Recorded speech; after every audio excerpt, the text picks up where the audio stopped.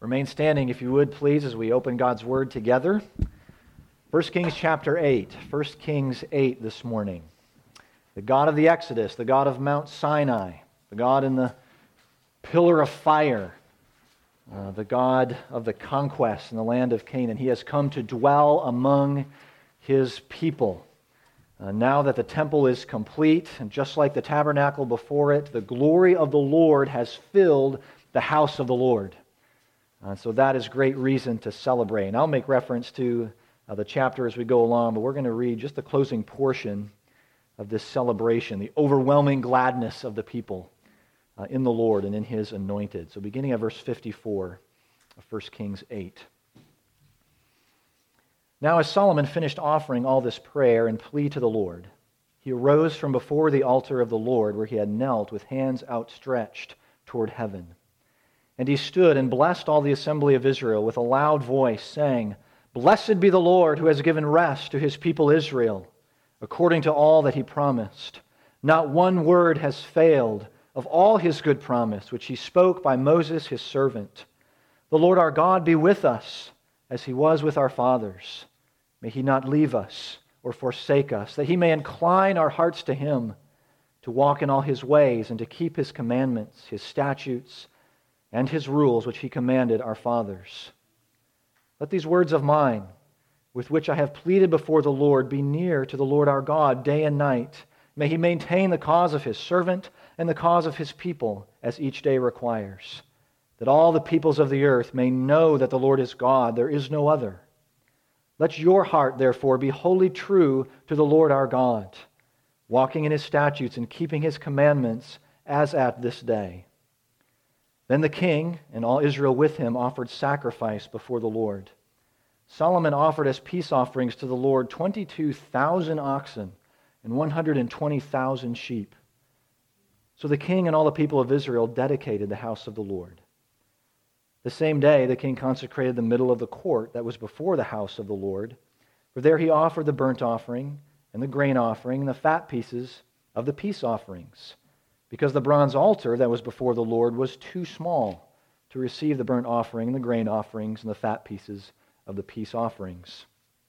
So Solomon held the feast at that time, and all Israel with him, a great assembly, from Lebo Hamath to the brook of Egypt, before the Lord our God 7 days.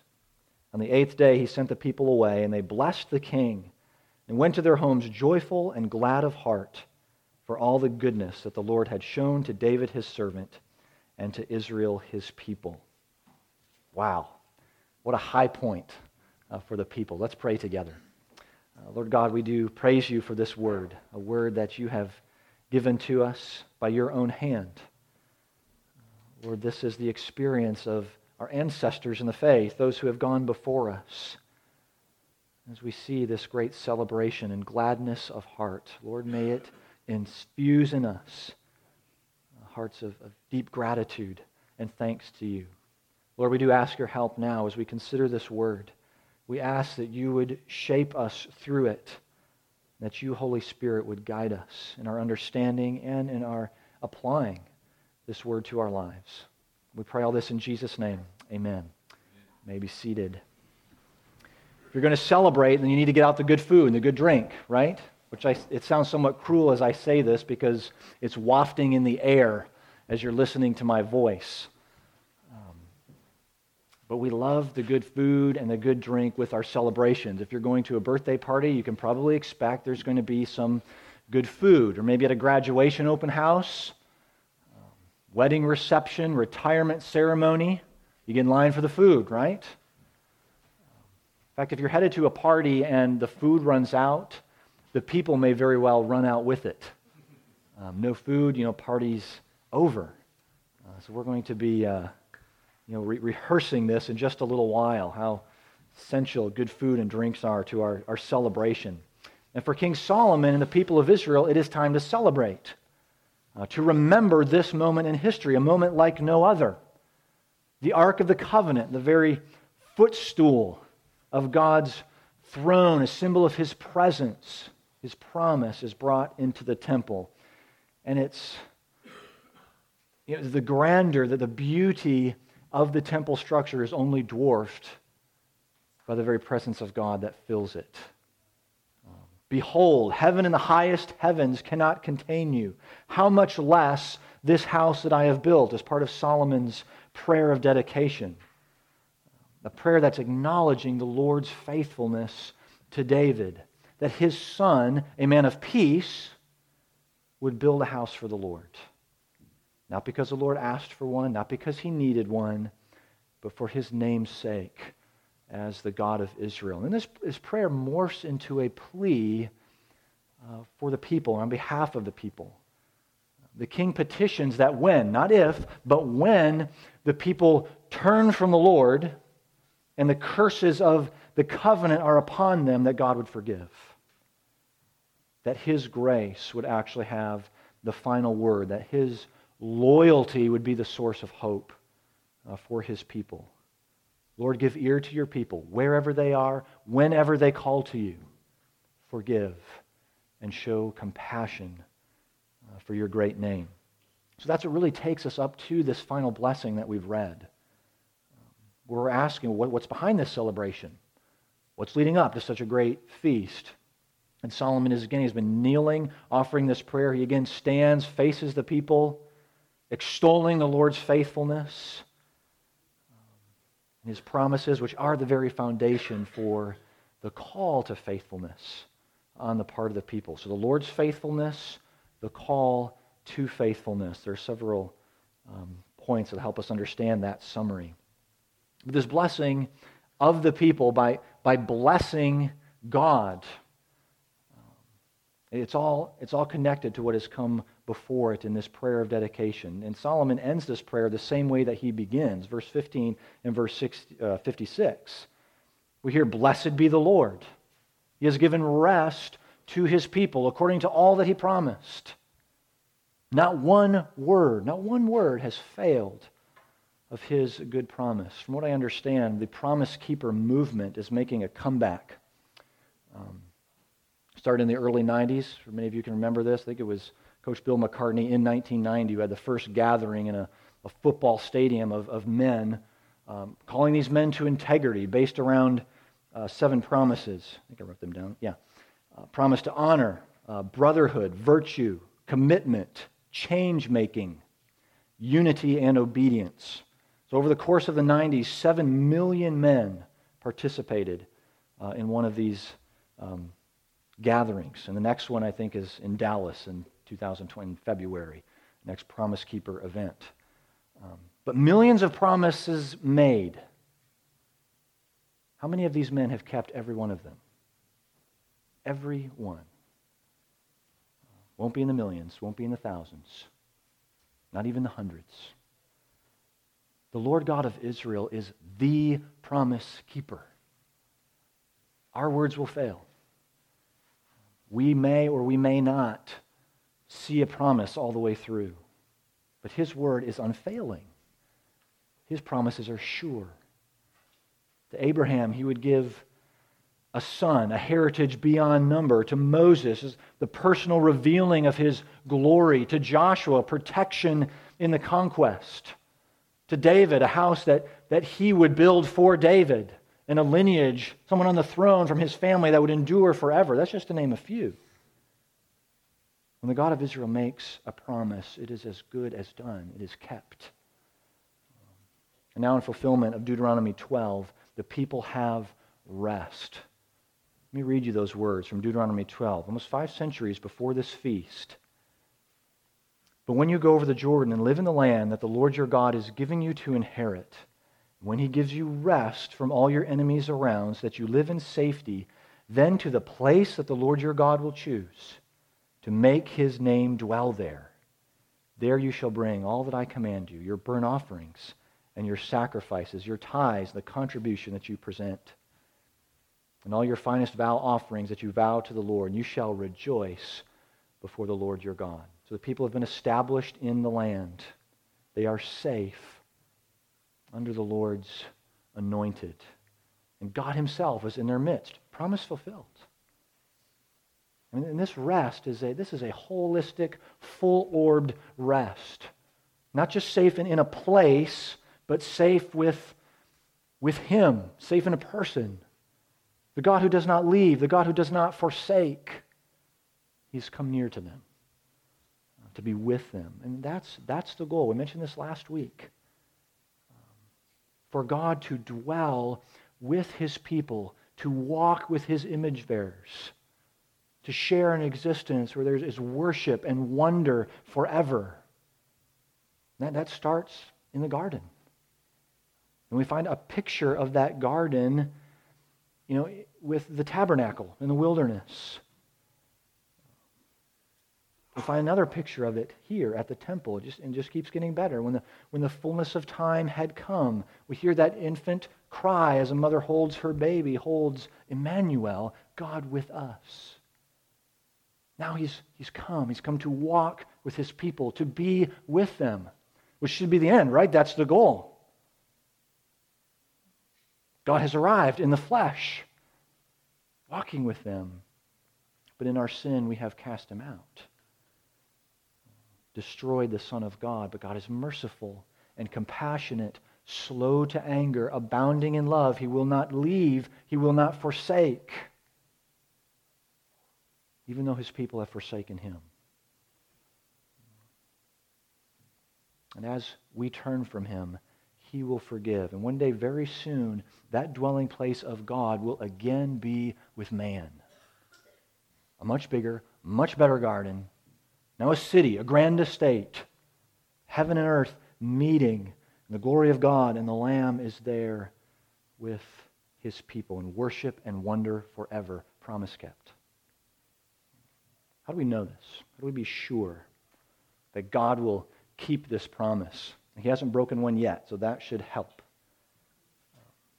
But if you need some more evidence, the tomb of Jesus is empty. He is alive. He reigns at the Father's side this very moment. He's given us a little down payment. He's given us a guarantee of our heavenly inheritance by his Spirit in us. We're so united to him that he dwells with us. So the rest that we long for, this safety and security and belonging, God with us, is the rest we have in Jesus. It is sure. Promise kept for the people of God, for his church. Christ is our already rest and our not yet rest in this pilgrim way of obedience to him.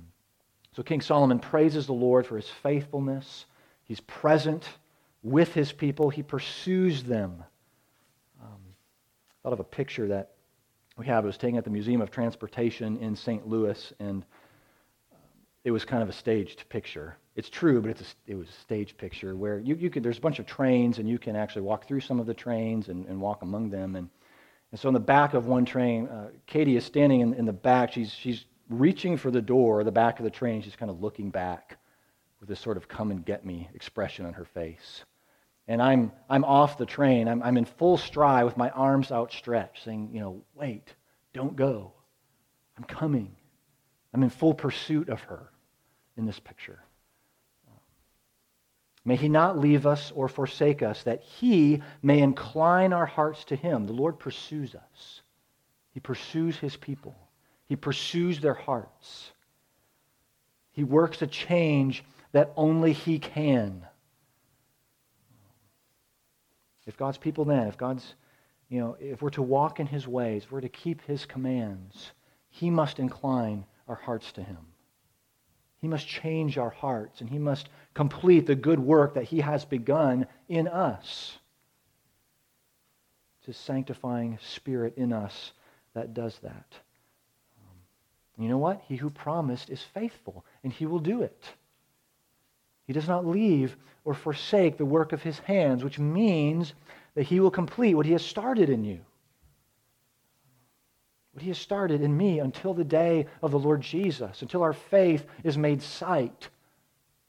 We'll be like him in his presence, enjoying him forever. But he must incline our hearts, the hearts of all those that you know, family and friends. This is his sovereign and pursuing grace in our lives. And a heart that's inclined to him, a will that is bent toward his will. I think of the prayer that we've been taught Lord, your will be done here. Lord, your will be done in me. Your will be done on earth as it is in heaven. That is a prayer from a heart inclined to God. The heart inclined to Him wants to walk in His ways. We want everyone to know that He is God and there is no other. No other who has delivered, no other who has provided, no other who has given rest to His people than the great I Am, the God who is. So let Solomon's word here form your prayers. Lord, give me a deeper love for what it is you love. Lord, incline my heart to you. It's a prayer that the Lord loves to answer. He will answer that prayer for His glory and our growth in the Lord Jesus. So it's the Lord's presence, His pursuit and purpose for this world that underscores this faithfulness that Solomon speaks of.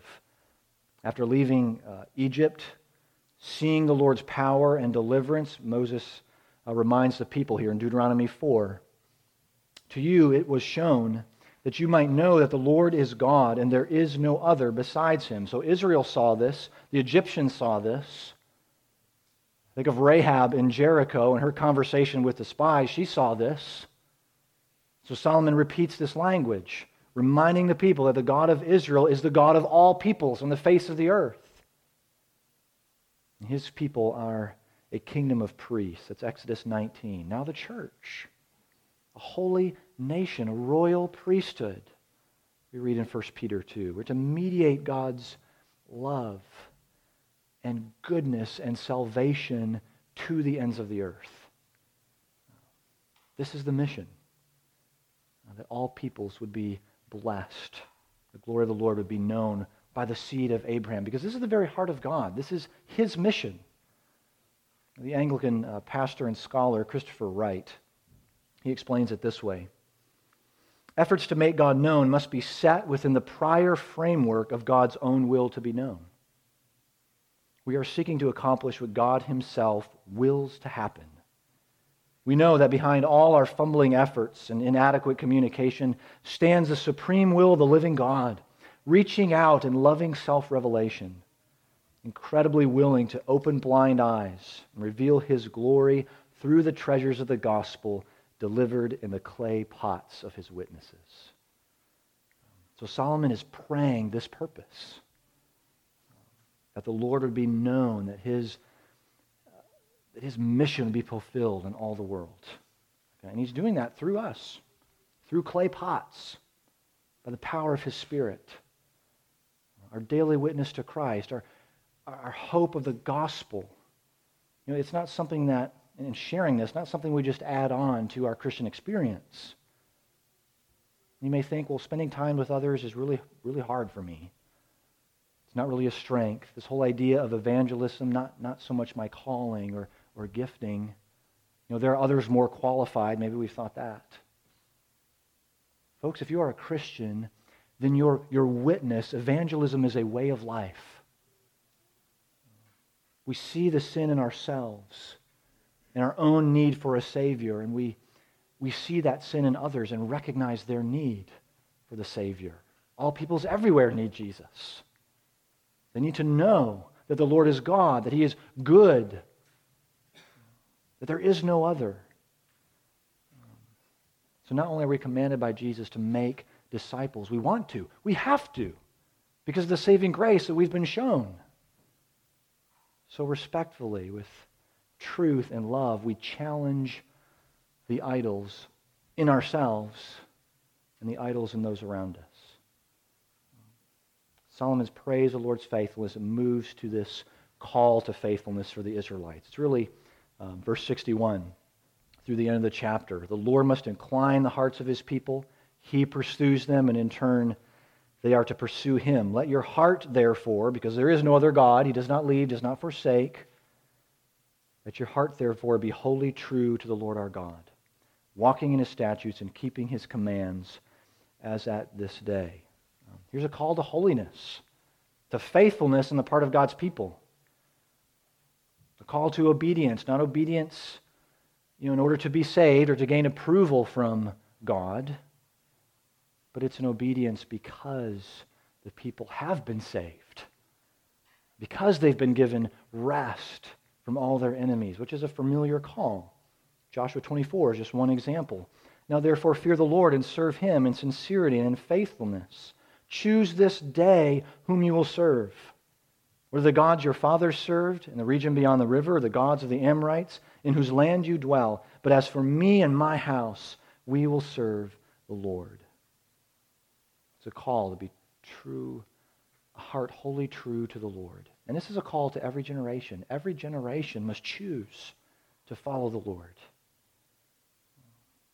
Just as true for the church today as it was for our ancestors in the faith. We pray that God would incline our hearts and the hearts of our children to follow after him. So we'd want to follow, want to obey, want to hunger and thirst for righteousness. Sometimes we'll hear, we may even say this to ourselves, well, I'm not sure that my heart is in it. My heart needs to be inclined to the Lord. It's out of my heart that I want to follow. And we hear that pretty strongly in the culture around us, follow after your heart. But the response we need to hear is repent and lead your heart. Pursue holiness like this is true, like the child of God that you are by faith in Christ. Lead your heart. The one who promised is faithful to complete this work. But we pursue him. We seek first his kingdom and his righteousness. Above all else, because we cannot help it. His grace and love has captured us. I think of the blessing of God to King Solomon and the people here. Just how the Lord has provided for them. And what God has promised to his father David, that has come to pass.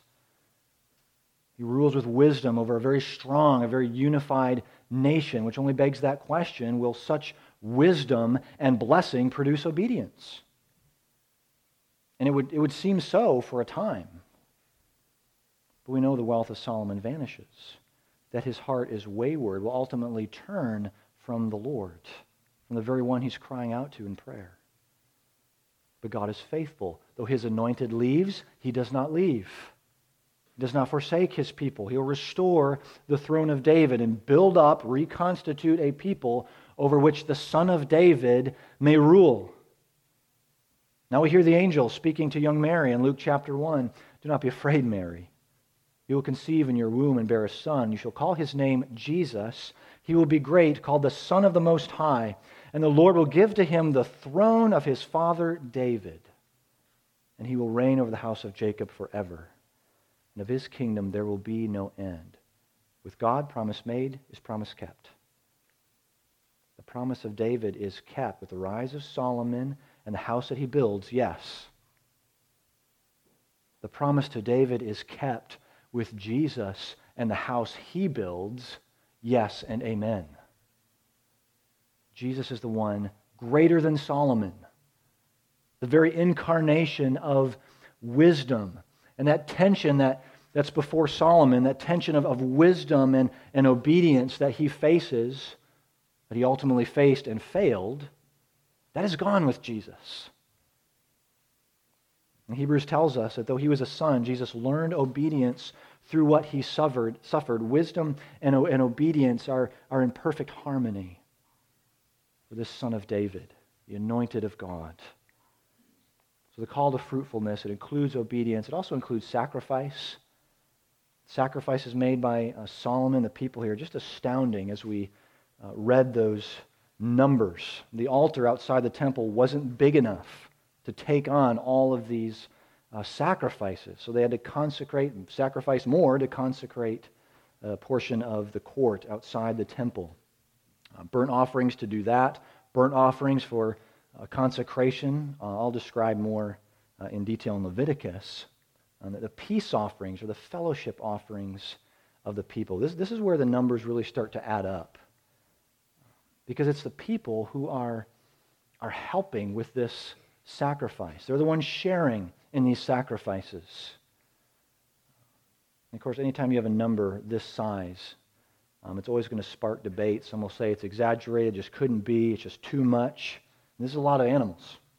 There's a lot of blood. But given the context, the support of the Bible itself, very high credibility to these numbers. We find the same number in 2 Chronicles 7. And considering how selective the chronicler needs to be, that's a big deal.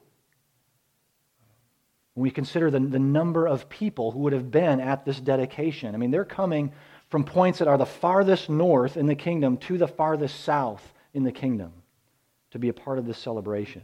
And then the length of this dedication, the length of the Feast of Tabernacles actually started the week before, and then there's another week we read of sacrifice and feasting. And so this is a festival of historic proportions that we find here. So the 8th day, verse 66 that we read, that's the day after the second week of 7. So the people are really heading home after about 15 days since this celebration started. But a lot of sacrifice, and it sends a very powerful message. The blood, the fat portions are offered to God, and then the rest of the meat is shared by the family that's offering this sacrifice with the priests, showing that they are at peace with God, that they were in fellowship with Him, that the God who is near, that the cloud of His presence filling that temple is eating with them. But there has to be a sacrifice, blood spilled for the Lord to say, "You are restored to me, you are covered, be at peace." And then more blood is spilled. Be at peace. More blood. Be at peace. More blood. Be at peace. It's amazing. The grace, the mercy of the God of Israel. With every sacrifice, the people are covered and enjoy that sweet communion with Him. You know, it's just fascinating. If we were to take just the number of these sacrifices in verse 63, add them together, you get 144,000. Does that number, have you read that anywhere else? Some of you are shaking your heads. If you read Revelation 7, that number is given as the number of God's elect, those sealed by Him for eternity. Who's actually included in that number is a whole nother study.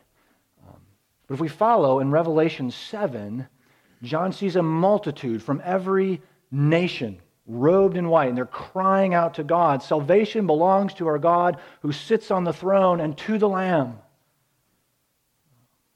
And then John hears a voice. Do you know who these are that are clothed in white? John says, well, sir, you know. These are the ones washed, or who have washed their robes and made them white in the blood of the Lamb. So before the throne of God, there is enough blood shed to wash, to cover all of the redeemed.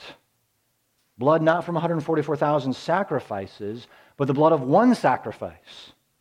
One lamb offered in the presence of God on their behalf. You and I have peace with God. We have sweet fellowship by the blood of that lamb, the blood of Jesus. So He was the living temple, consecrated by His own blood. Without the shedding of blood, we read, there is no forgiveness of sins. Our blood sacrifice has been made, but there also is no worship without sacrifice. When we worship, there is still sacrifice, not an animal sacrifice. Now our worship, we bring the best. We bring our first fruits to the Lord, all that we are, all that we have. Our time, our talents, our treasures. We have nothing apart from God. And so we now give out of love. We give out of gratitude to Jesus, whose sacrifice makes all of these little sacrifices, all these offerings acceptable, pleasing to God.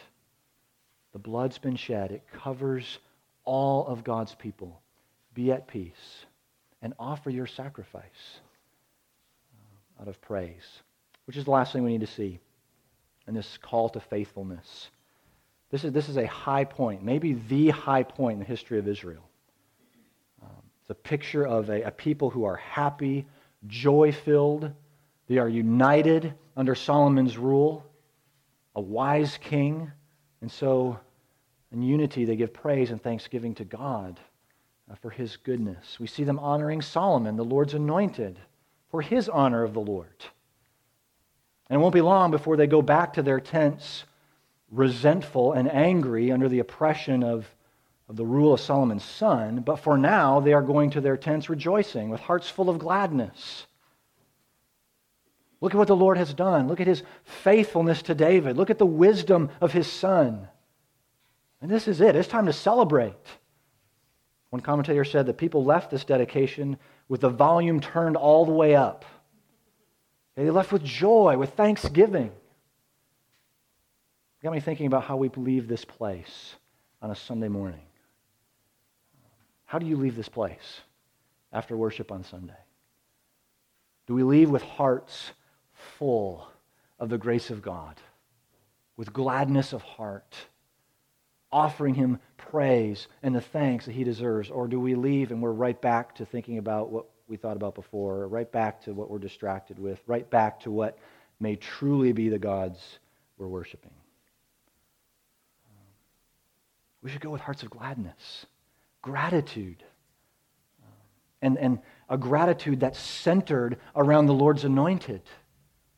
He is all glorious. He has worked salvation for us. So let's celebrate, not just when we come through these doors, but also when we leave, when we go to our tents. Let's celebrate. Good food and drink, it's essential to our celebration. The people feasted in communion, celebration of God's goodness. I was thinking how an event like this would really unify them as God's people. Unify them under the leadership of Solomon. Our gatherings, our meals together should be unifying for us. It shows that we're part of one body, that we have a unified purpose to worship, to serve together. We're going to enjoy that today in just a few minutes. Let me tell you, we can eat a meal anywhere, probably in a lot fancier places than the basement of this church. But we get to eat together with God's people, with the body of Christ, reminding each other of his faithfulness when that can be hard to see. We need that. It's true for the first pilgrims to this land. They offer a feast of thanksgiving to God for his goodness, for his provision, at a time when that would have been very hard to see. I want to read to you a few sentences, what we believe is the first published account of what took place. From one of the settlers there wrote a letter back to a friend in England. And this is what it said. Our corn did prove well, and God be praised. We had a good increase of Indian corn, and our barley indifferent good, but our peas not worth the gathering, for we feared they were too late sown. They came up very well and blossomed, but the sun parched them in the blossom.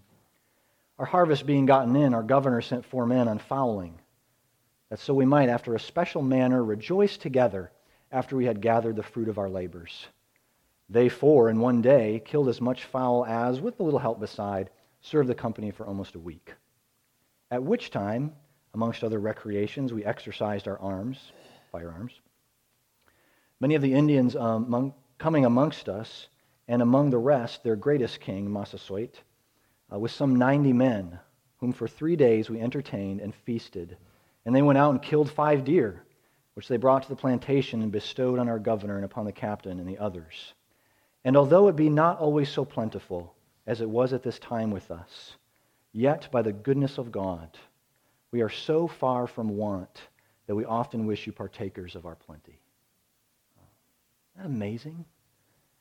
You know, a group of people had lost half of those who made that original, faced hardship, sickness, starvation, and yet they recognize God's goodness. They give him thanks.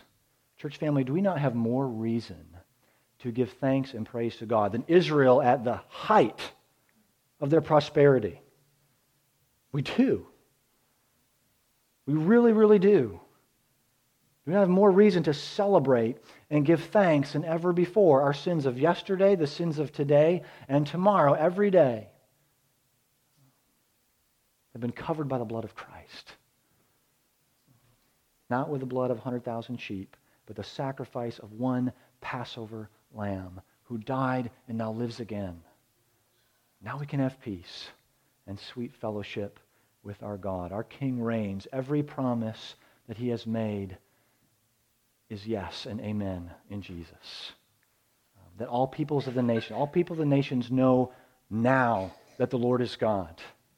And one day they will come and they will bring their honor and tribute into the city of our God, into that place of rest and gladness. We have much to be thankful for and much to celebrate. Let's pray. Lord, we do give you thanks. Forgive us when our thanks is muffled and trite, whisked away by the cares of this world. Lord, you who promise, you are faithful. You do not leave. You do not forsake. We can be absolutely sure of this, more sure than we're even present here this morning, more sure than we know of anything else, that you are near, that you have loved us with an everlasting love, that you delight in us. Lord, may that delight just overflow from us to each other. May our time together be encouraging, of sweet fellowship and communion with one another, because we are in communion with you, our God. We pray this in Jesus' name. For his sake, amen.